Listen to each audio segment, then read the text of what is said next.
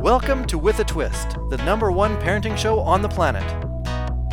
In an era where the majority of children are not asking what they want to be when they grow up, but instead what they want to be when they give up, With a Twist will help you raise hopeful, thriving, engaged, and confident children. Be the parent you've always wanted to be using With a Twist's signature success system. With a Twist is the only parenting podcast that will enable the everyday parent to have peace of mind while navigating the school system and life. Give your child the opportunity to thrive instead of just barely survive. And now, the founder of With a Twist, Amber Scotchburn.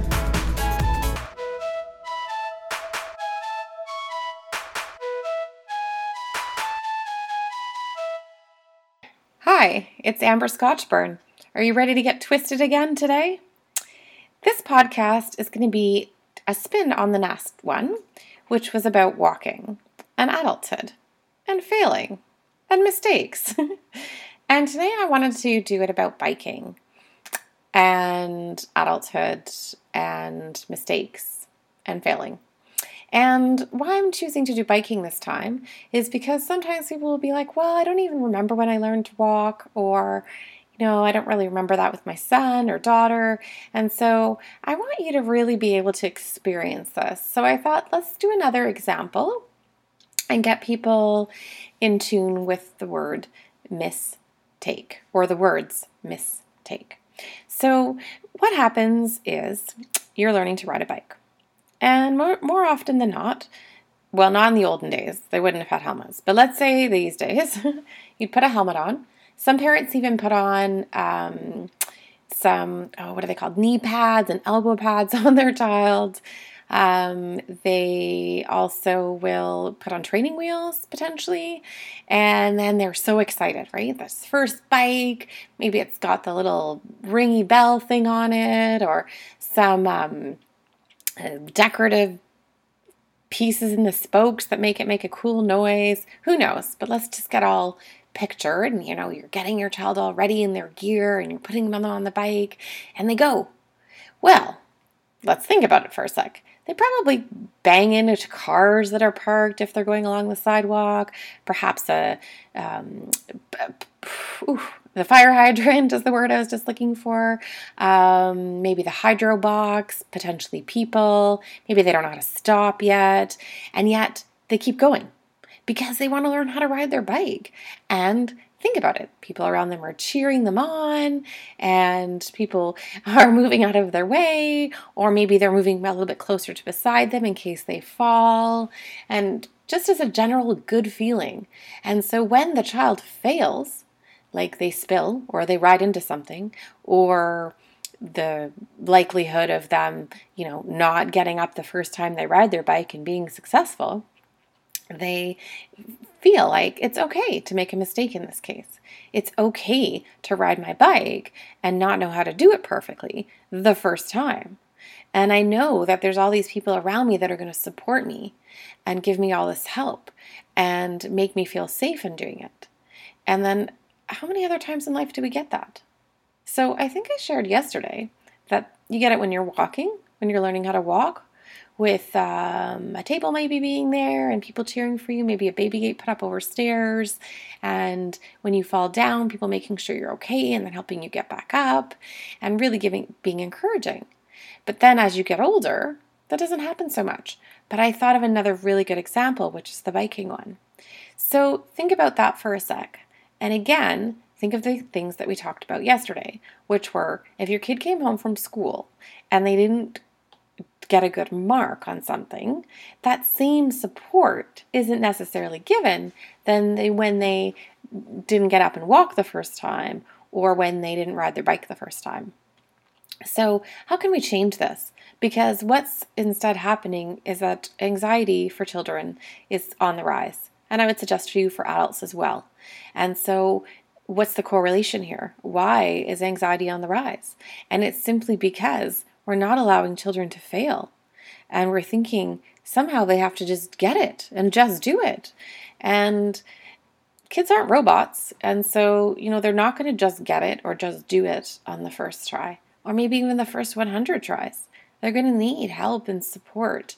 And one child may need help and support that another child doesn't need. So in my 20 years of working with kids, I like to say to parents, it's not a great idea to say, why can't you be more like your sister? Or why can't you be more like your brother? Because that's not helpful. And if you think about it, when the child was learning how to walk, you weren't thinking that. You were just encouraging them and supporting them. Or when they were learning to ride their bike, if they needed their training wheels on for an extra month or two, who cares? You probably didn't even remember how long the other child had their training wheels on for. So I want you to think about that in their life too. And imagine this for a second. Imagine that a child got a C at school. Okay? And if a C is okay in your family, imagine whatever wouldn't be okay. Maybe that would be an F. Maybe it would be a B for some families, or an A-. But whatever that grade would be, imagine your child got it. And they're sitting at school and they get their test paper back, and think of that typical traditional, they have it and it has it in red and it's in big. So whether it's an A- for some families, a C for some families, or an F. And your child is devastated. Why are they devastated? Because we've been told along the way that that's not okay. It's not okay to not do well the first time you're trying something. And yet, unless you do that and teach that, they're not going to be more successful. So they get this test back and they have this mark on it. And they're not thinking of the time where they tried without training wheels and they bumped into a car, they bumped into something and they got hurt. So you put their training wheels back on. They're thinking, oh my, I have to go home and now share this at the dinner table. Or, put it on my report card and sort of stuff it back in my backpack and maybe hope they don't see it because they're really not going to be too happy. But let's reverse this for a sec. Let's pretend that the teacher did give the test back and it had a C. But it had a C with a happy face. And so just like when you're riding your bike, the teacher's really happy because you came to class, you wrote the test, and you tried, right? Because you got a C. That meant you were there, you were writing, you were participating. Just like when you're riding your bike, you're there and you're trying. So then not only does the teacher hand it back to you and it has a happy face, but she comes over to you and she says, are you okay? Do we need to talk about this? Let's figure out what went wrong. Just like when you're riding your bike and perhaps they didn't know that you didn't know how to turn, or they didn't know that you didn't know how to use the brakes. They want to help you with that. So the teacher wants to help you. Then the next things happen is that she's so happy to work on you with your corrections. Like, let's get these corrections done. Let's figure out what you don't know. And just like when you were the parent and you were teaching them to ride their bike and you said, maybe the seat needs to be lowered, or maybe the seat needs to be higher, or whatever they need to help them be successful. And then what happens is you're so excited because your teacher is so excited that you failed, and then it's okay and that they're going to help you. And also, they don't want you to not like it. So they think, well, how can I help Johnny still like math, even though Johnny didn't do that well on his math test? Well, what do I know that Johnny likes? Ooh, I know that Johnny likes skateboarding. So I'm going to say to Johnny, if you figure this stuff out, this math out, you're going to be able to be a way better skateboarder because you're going to understand how to turn an angle if you're working on angles, or how to go faster if you're working on velocity in math. And so you get them really excited and passionate and engaged in what they're doing. And so then they want to also do it better. So just like as a parent, you really want your child to learn how to ride the bike. Why do you want them to learn how to ride the bike? Because that would mean that walking to the park is way quicker because they can be on their bike and you can be walking or you can be jogging and you get to the park in like 2 minutes instead of maybe the 15 minutes it would take you to walk. And then you give them more incentives, right? If a child learns how to ride their bike, then the next time maybe when they get a little bit older, they ride to the park on their own. Maybe they ride to school. Maybe they ride to a friend's house. Maybe they ride to their job. So you're setting them up for success with giving them this skill. Well, the same thing they would need for math, right? You want to set them up with this skill and you want to applaud them and help them and make them be passionate and work on their mistakes because just like with riding a bike, a child could do math. Now, if you don't think that that's happening at school and it's not happening at your house, where can you first affect change? Well, you can first affect change at your house. So the next time, and again, this doesn't have to just be with school. It could be when they're learning how to clean the toilet for the first time, or they're learning how to organize their room. But it's all good because what's happening is they're learning. And so you applaud them. Ooh, okay, great. You didn't do an amazing job on the toilet, but let's see how we can figure that out when you clean it for next time. Or it's really awesome that you tried organizing your room in this way, but maybe if we shifted this or we tried this, what do you think? But again, you want to get excited that they tried it, and you want to get excited that they made a mistake, and you want to engage them because that's going to have them move forward.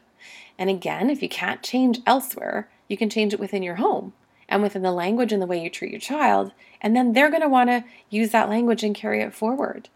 And perhaps, if it is school that is causing an issue like this, then you're going to want to actually sit down with the teacher and say, you know what, we embrace failure at our house. And so when they're getting a mark back, this is actually what I need it to look like. And this is what I need us to do as a team that supports them. So just like the child who's riding the bike and maybe you start to take the training wheels off and you have to put them back on again because they're not quite ready. Or you take them off and they fly, but they fly into a car, so then you have to work on something else, maybe speed or brakes. This is what I want you to think of for your child. What can they do, or what are they doing right now that instead of you're looking at their failures as okay, that you're getting upset? And instead think, what can we learn in this situation? What support can I give them? What language can I give them? What tools can I give them? And the really big part of this is that you need to start doing this for yourself too. So really, where in life are you just learning to ride your bike? Maybe do you need some extra support? Maybe do you need some extra skills? Maybe do you need somebody to be beside you and guide you? So I really wanted to share this with you today and really want you to embrace our concept of mistake. So again, mistake not being M-I-S-T-A-K-E as it's normally spelled, but M-I-S-S space T-A-K-E, mistake. In life, we just go through a series of mistakes. And then I would invite you to think it's not until you're on your deathbed or you're already dead that you have your final act, where you're doing take one, scene one, act one, scene one, take, 1.2 trillion, because that's when you're going to take your last mistake. And so from now until then, celebrate, make lots of mistakes on your journey. Keep trying, keep moving forward. And I bet you'll reach what you need to reach, and you'll start being able to embrace failure as being okay. And that's pretty much one of my missions, is to have people around the world think that it's okay to fail.